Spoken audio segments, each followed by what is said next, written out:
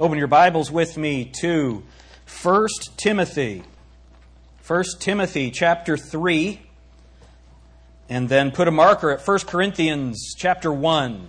1 Timothy chapter 3, and then put a marker at 1 Corinthians chapter 1. Isn't it wonderful to gather together and celebrate the resurrection of our Savior Jesus Christ? What a wonderful thing that is. It's our hope. It's everything that we have to look forward to is based on the resurrection of Jesus Christ. 1 Timothy chapter 3 and verse 16, the Bible says, "And without controversy, great is the mystery of godliness. God was manifest in the flesh, justified in the Spirit, seen of angels, preached unto the Gentiles, believed on in the world, received up into glory." Let's pray. Dear Heavenly Father, thank you so much for this passage of Scripture, this clear statement about the mystery of godliness that encompasses everything we believe.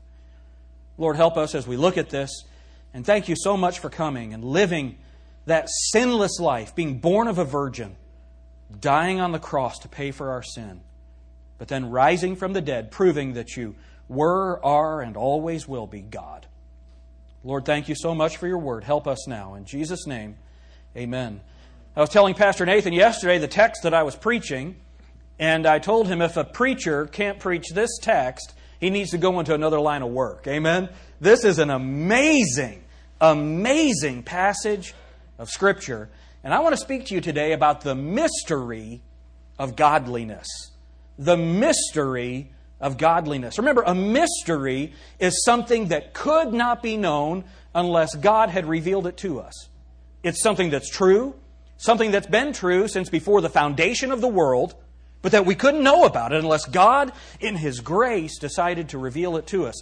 There are 7 of these mysteries, and we're going to look at those tonight. What are the 7 mysteries that are identified in Scripture? But this morning we're going to look at the mystery of godliness.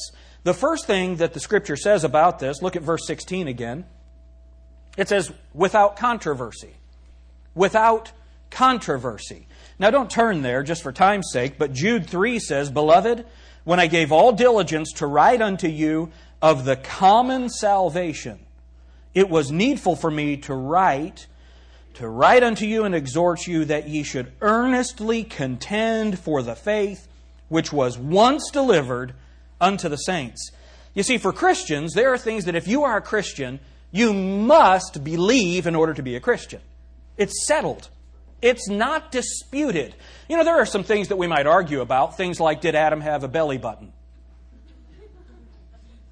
That's a profound thought, isn't it? Some of these young people, that's all they'll think about through the rest of the service. Did Adam have a belly button? Look, those kinds of things aren't important. How many angels can fit on the tip of a needle? I can give you the answer. All of them. They don't have bodies, unless God gives them a body for a specific purpose. But those are the kinds of things that people might have a controversy about. This verse, the things that are stated in this verse, they are without controversy. Every believer around the world, probably 1 billion people today, are worshiping and believing and celebrating what's identified in this text without controversy. What are these things that are without controversy? Well, the Bible says this. Look at verse 16 again. "And without controversy, great is the mystery of godliness." What is that mystery? God was manifest in the flesh. God was manifest in the flesh. Here's the mystery. God became a man. Listen to what John Phillips said about that. I had a chance to preach with John Phillips once. He went home to be with the Lord either last year or the year before. And man, it was nerve-wracking to see. When I read this, you'll see why. Imagine, my stumbling, bumbling self preaching before him. Listen to what he said. "God is manifest in flaming suns and burning stars, in changing seasons, in the rainbow's hues, and in the sunset's scarlet rays. He was manifest in the glory of the galaxies, and in the pale silver face of the moon. Now He has been manifest in flesh. Deity is robed in humanity. The Son of God has become the Son of Man. Our planet has been invaded from outer space by the glorious Son of the living God, the Creator of the universe, the one whom angels worship, the eternal, uncreated, self-existing second person of the Godhead. The manger in Bethlehem cradled the one who was God, now appearing as a child of Adam's race. God was manifest in the flesh. Now, what does that mean? God was manifest in the flesh, that He was made plain. It was evident that He was God as a man. Now, this is the mystery of godliness. To us, it's without controversy. How many of you here believe that Jesus Christ came as a man? See, this is the common faith. This is what we believe. But I'll tell you what, it really is uncommon truth. It is uncommon truth. How many times has God become a man? Just once. Just once. This is the faith once delivered. The faith that is once delivered. Go with me to 1 Corinthians. Let's look at what the world thinks about our faith. Look at verse 25. Oh, let's look at verse 23. 1 Corinthians 1:23. But we preach, and what does it mean to preach? What does that mean? It means to boldly proclaim the Word of God. This is what we believe. We boldly proclaim the Word of God. But we preach Christ crucified, unto the Jews a stumbling block, and unto the Greeks foolishness. Do you realize how many people today are talking about the foolishness of what we believe? Someone was just saying, Matt Clayton was saying in Sunday school, that he had heard that the basis for April Fool's Day were the fools who believed in the resurrection of Jesus Christ. Well, I'm one of those fools. Amen. And look at what the Bible says. It's almost like God knew what men were going to think. Look at what it says. But we preach Christ crucified, unto the Jews a stumbling block, and unto the Greeks foolishness.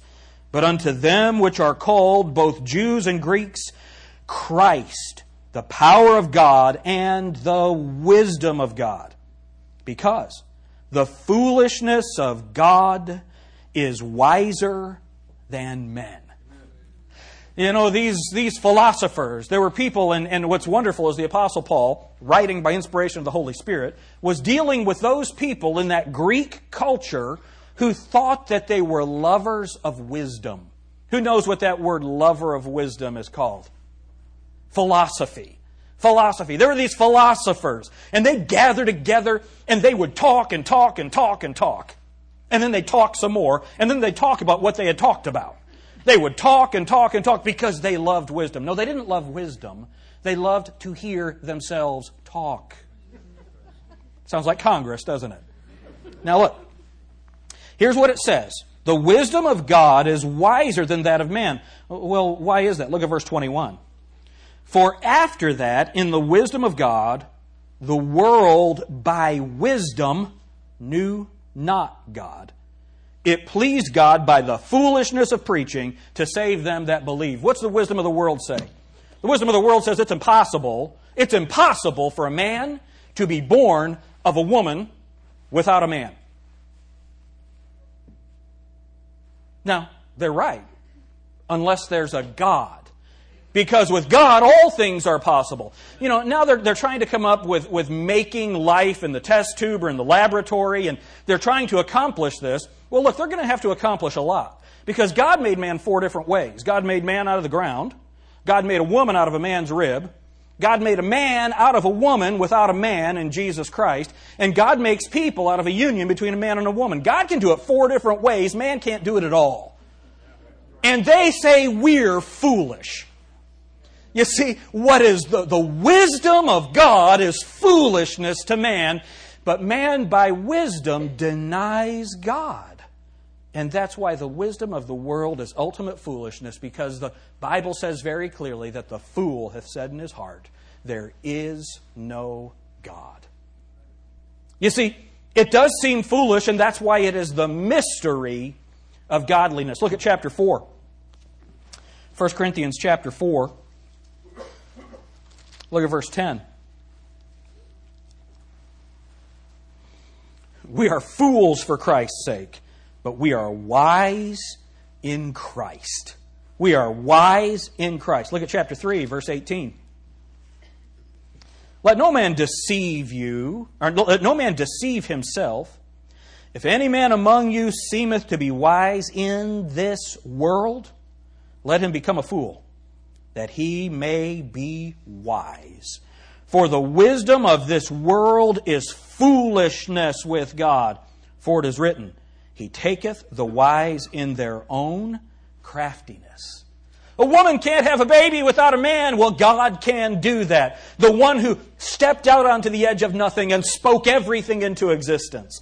The one who created everything out of nothing. For Him, He does it without breaking a sweat. I want you to think about something. God has never exerted Himself. Is that awesome? God has never exerted Himself. See, we grow in strength through exertion. Some of you wouldn't understand that. But anyone who's trying to get better at anything, we do that by exercising and by exertion and by pushing ourselves farther than we can go. God's never done that because He has no limits. Is anything too hard for God? No. No, of course, that's foolishness to the world. That's foolishness to the world. Go back with me to 1 Timothy 3:16. The mystery of godliness. You know, this whole idea of Jesus Christ coming, it says, and without controversy, 3:16 again, 1 Timothy 3:16, and without controversy, great is the mystery of godliness. God was manifest in the flesh, justified in the Spirit. Justified in the Spirit. What does that mean, justified in the Spirit? Now, we understand what the word justified means. It means declared righteous. It means declared righteous. It means it's the legal declaration of God that based on the righteousness of Jesus Christ, the sinner is declared not guilty. Anybody here not guilty today? That's what Jesus Christ has done for us. The Bible here says that Jesus Christ was declared righteous, justified by the Spirit. What is that talking about? Go to Romans chapter 1. Romans chapter 1.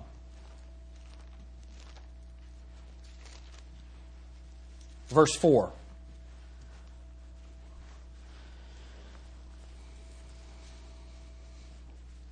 You look at verse 3 to see who's being spoken of. Concerning His Son, Jesus Christ, our Lord, which was made of the seed of David according to the flesh. Now that's Mary's part, right? Seed of David according to the flesh. And declared to be the Son of God with power, according to the Spirit of holiness, by the resurrection from the dead. You see, the Holy Spirit declared Jesus Christ righteous in raising Him from the dead. Why do people die? Because of sin. For as by one man sin entered into the world, and death by sin, and so death passed upon all men, for that all have sinned. The reason people die is because of sin. Jesus Christ died for sin. And by being raised from the dead by the Holy Spirit, which was dwelling in Him, that was the declaration of the Holy Spirit that He had overcome death by His own righteousness. That's fantastic. Go to Romans chapter 8, verse 10. Romans 8:10.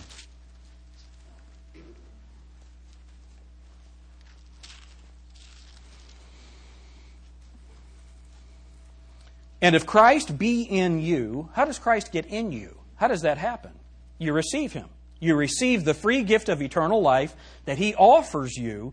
And the Bible tells us in 1 Corinthians chapter 12, verse 13, that when that happens, you're baptized by the Holy Spirit into one body. You are baptized into Christ, and Christ comes to dwell in you. Then the book of Romans tells us that if any man hath not the Spirit of Christ, he's none of His. So when you're saved, the Holy Spirit of Christ comes to dwell in you. And look at what it says in verse 10. And if Christ be in you, the body is dead because of sin. But the Spirit is life because of what? Righteousness. What is being justified? It's being declared righteous. So, what it says is the Spirit is life because of righteousness. But if the Spirit of Him that raised up Jesus from the dead dwell in you, He that raised up Christ from the dead shall also quicken your mortal bodies by His Spirit that dwelleth in you. Do you know what the resurrection does for us? The fact that Jesus Christ rose from the dead. The Bible says He's the first fruits of the resurrection. Because Jesus Christ rose from the dead, we will too. How many of you have a friend or loved one that's gone home to be with the Lord? If they're saved, do you know what's going to happen? They're going to be changed in the twinkling of an eye at the last trump. They're going to be raised from, that body is going to be raised from the dead, incorruptible. They're going to be given a body just like the body of Jesus Christ. That's our hope. That is the mystery of godliness. Jesus Christ came, manifest in the flesh, justified by the Spirit. Look at what the Bible says, and we'll go back to our text, 1 Timothy 3:16. Justified in the Spirit. I like this part. Are you back there with me? 1 Timothy 3:16, and without controversy, great is the mystery of godliness. God was manifest in the flesh, justified in the Spirit, risen from the dead, declaring His righteousness. Then look at what it says. Seen of angels. Seen of angels. What does that have to do with anything? Seen of angels. These are His testimony. These are those who testify of Him. They are His ministers. The Bible tells us that the angels were there at creation in Job 38. The Bible says, where were thou? God's talking to Job. Where wast thou when I laid the foundations of the earth, when the sons of God shouted for joy? All those angels of God, they saw Jesus Christ create the world. The Bible says Jesus did that. In the beginning was the Word, and the Word was with God, and the Word was God. The same was in the beginning with God. All things were made by Him, and without Him was not anything made that was made. Jesus Christ spoke it all into existence, and He upholds it with the word of His power. That's who Jesus Christ is. The angels were there for that. The angels were there for creation. The angels were there to announce Jesus Christ's birth in Luke chapter 2. They announced that He was going to be born, and then they announced that He was born. The angels were there in Matthew chapter 4 when Jesus Christ was tempted in the wilderness. They ministered to Him. The angels saw all of this. The angels were there with Jesus when He was in the Garden of Gethsemane, praying in agony. He said, Father, if it be Thy will, let this cup pass from me. And the angel came and ministered to Him and helped Him to make it through the cross for you and for me. When Jesus Christ was arrested in the garden and Peter went to cut off that guy's head and got his ear, and Jesus said, "They'll live by the sword, will die by the sword." He said, "Know you not that I could, if I desired, I could call 12 legions of angels? My Father would send them. 12 legions of angels." Think about this. In the Old Testament, one angel killed 185,000 men in one night. 12 legions could kill 13.2 billion people. That's more than all the people that have ever lived. Jesus Christ could have called them to accomplish that, and those angels would have done it in a minute. I think about Jesus Christ on that cross, and the angels who were His ministers, watching the defilement of the Savior as He's being beaten and pierced and spat upon, and those angels around the throne of God watching Jesus on the cross, and I can see them saying, "Let us go! Let us go!"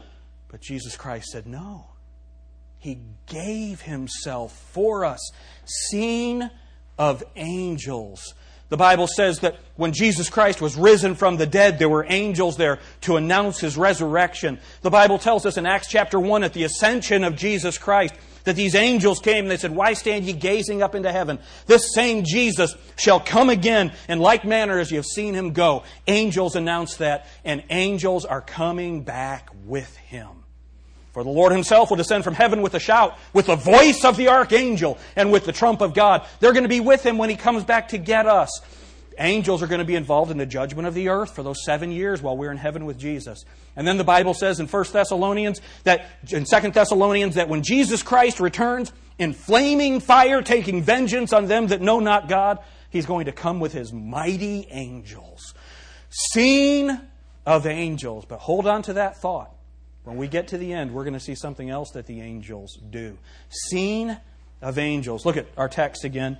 1 Timothy 3:16. And without controversy, great is the mystery of godliness. God was manifest in the flesh, justified in the Spirit, seen of angels. Look, preached unto the Gentiles. One of the other mysteries is that we're one in the body of Christ. There's not Jew or Greek, male or female, slave or free. We're all one. I want you to think of what happened after the flood. Remember, Noah had 3 sons, Ham, Shem, and Japheth. Well, the Bible says that it was preached unto the Gentiles. At the end of Luke chapter 24, he says, preach this among all nations. In Acts chapter 1 and verse 8, you shall be witnesses of me in Jerusalem and all Judea and Samaria and into the uttermost parts of the earth. In Acts chapter 8, you have the Ethiopian eunuch being saved. He's a descendant of Ham. In Acts chapter 9, you have the Apostle Paul being saved. He's a descendant of Shem. And in Acts chapter 10, you have the Roman soldier Cornelius being saved of the tribe of Japheth, of a descendant of Japheth. God said, preached unto the Gentiles, every race, every nation. It doesn't matter. There are racists in the world, but they cannot be true to the Word of God by being that. We are one in Jesus Christ, preached unto the Gentiles. This is so important. Why? The Apostle Paul was asked, why did God favor the Jews? Because unto them were given the oracles of God. What did Paul say in Acts 1:16? I'm not ashamed of the gospel of Christ, for it is the power of God to the Jew first, and also to the Greek. It's a power of salvation to the Jew first, and also to the Greek. There's neither Jew nor Gentile. Here, the Bible says very clearly, preached unto... Do we have any Gentiles here today? The gospel has been preached unto you. Do you know that this has been the message of Christians all the way back? The Bible says in Acts chapter 2, and they continued steadfastly in the apostles' doctrine. In John 17, verse 20, Jesus said, I pray not for these alone. He is praying for His disciples, but I pray not for them alone, but for all of those who shall believe on me through their word. All of us have believed on Jesus through what the disciples wrote. All of us have heard the gospel preached, and it goes all the way back to the early church. I want you to think about something. I found this earlier this week. I was reading something on the early church. And remember the 7 churches of Asia Minor? Jesus Christ wrote in Revelation 2 and 3 to the church at Ephesus, and the church at Smyrna, Pergamos, Thyatira, Sardis, Philadelphia, then the church of the Laodiceans. Remember that? Well, there was a man, his name was Melito of Sardis. He died in about 190 AD. That's a long time ago, right? That's a long time ago. And so he was a pastor in the city of Sardis, and we have some of his sermons. Well, he wrote a sermon on the death of Jesus Christ and how the Jews missed it and the Gentiles need to receive it. Listen to what he said. You did not see God. You did not perceive the Lord, Israel.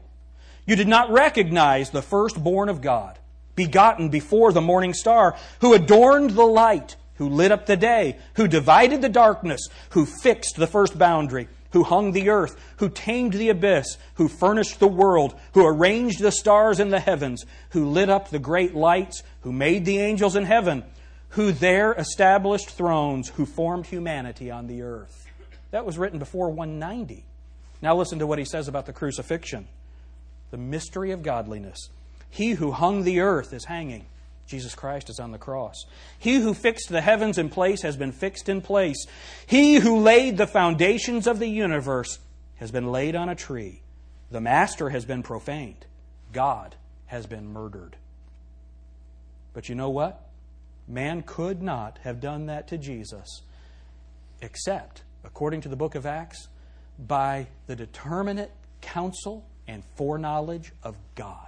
Jesus Christ said, no man taketh my life, but I lay it down. No man taketh my life from me, but I lay it down willingly. Isn't that wonderful? I'm crucified with Christ. Nevertheless I live, yet not I, but Christ liveth in me. And the life which I now live in the flesh, I live by the faith of the Son of God, who loved me and gave Himself for me. That's what is preached among the Gentiles. You can't be good enough to go to heaven. Jesus Christ, the King of glory, came. The divinity took on the robe of humanity so that depravity might be rendered savable. That King of heaven, the God of the earth, became a man so that He could be spittable and whippable and beatable and killable but because He had the Spirit of God in Him, because He was very God of very gods, He who knew no sin was made to be sin for us, that we might be made the righteousness of God in Him. He was declared righteous by the Holy Spirit and raised from the dead.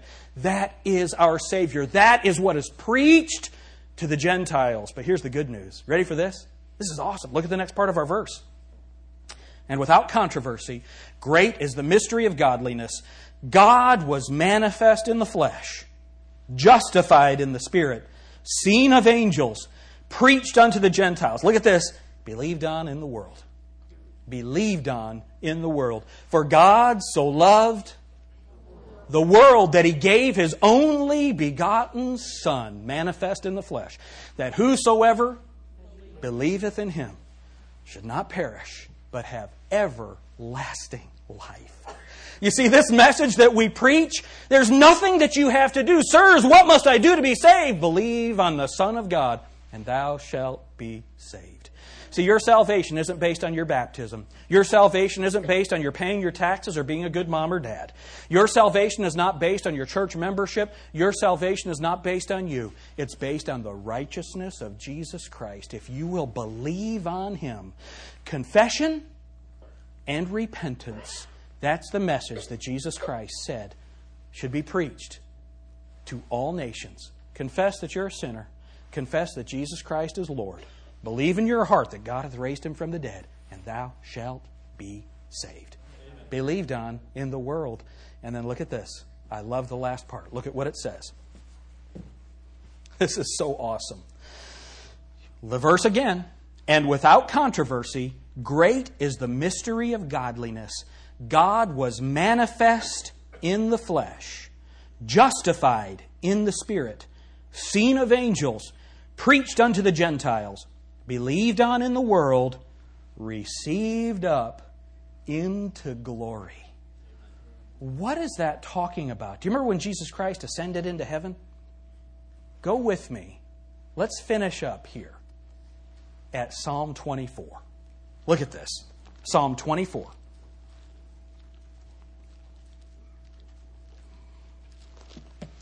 Seen of angels. Look at this. Verse 1, Psalm 24, 1. The earth is the Lord's, and the fullness thereof, the world and they that dwell therein. You understand God can do anything He wants to with this because it's His. Is that right? Now, what did He choose to do? He chose to be manifest in the flesh. That's what He chose to do. Manifest in the flesh. Justified in the Spirit. Seen of angels. Preached to the Gentiles. Believed on in the world. But received up into glory. Let's see if this text says anything about it. Look at verse 7. Psalm 24, 7. Lift up your heads, O ye gates, and be ye lift up, ye everlasting doors, and the King of what? Glory shall come in. Who is this King of glory? The Lord, strong and mighty, the Lord mighty in battle. Lift up your heads, O ye gates, even lift them up, ye everlasting doors, and the King of glory shall come in. Who is this King of glory?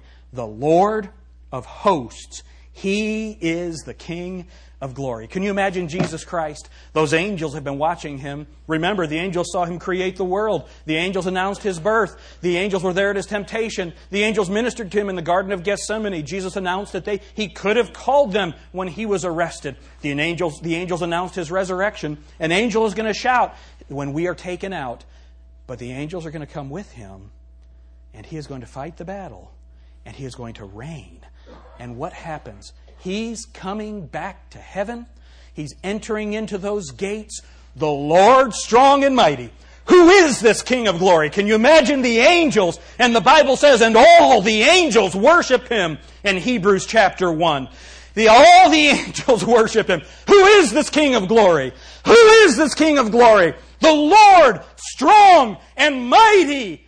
God manifest in the flesh. Do you know what that is? That's the mystery of godliness. Who can comprehend that? Who can comprehend that? What is man, that thou takest knowledge of him? Or the Son of Man, that thou visitest him. That is the amazing grace and mercy of God. And the culminating event in all of that was his resurrection from the dead. Have you trusted in that? Have you believed in that? You see, right now we're in the world. It can be believed on in the world, but the Bible says that one day, that this world, it's going to melt with a fervent heat. Revelation chapter 20, John, he sees the Lamb on the throne, and the Bible says the sun and moon flee from his face, and there's found no place for them. It's over. It's over. The Bible says, seeing then, that all this will be dissolved, what manner of men ought we to be? We ought to believe in Jesus Christ while there's time. Because Jesus Christ died, the Bible says, wherefore God hath also highly exalted him and given him a name that is above every name, that at the name of Jesus every knee should bow, of things in heaven and things in earth and things under the earth. Look, believed on in the world, you'd better believe on him and bow now, or you will bow later, and it'll be too late. Dear Heavenly Father, thank you so much for your word.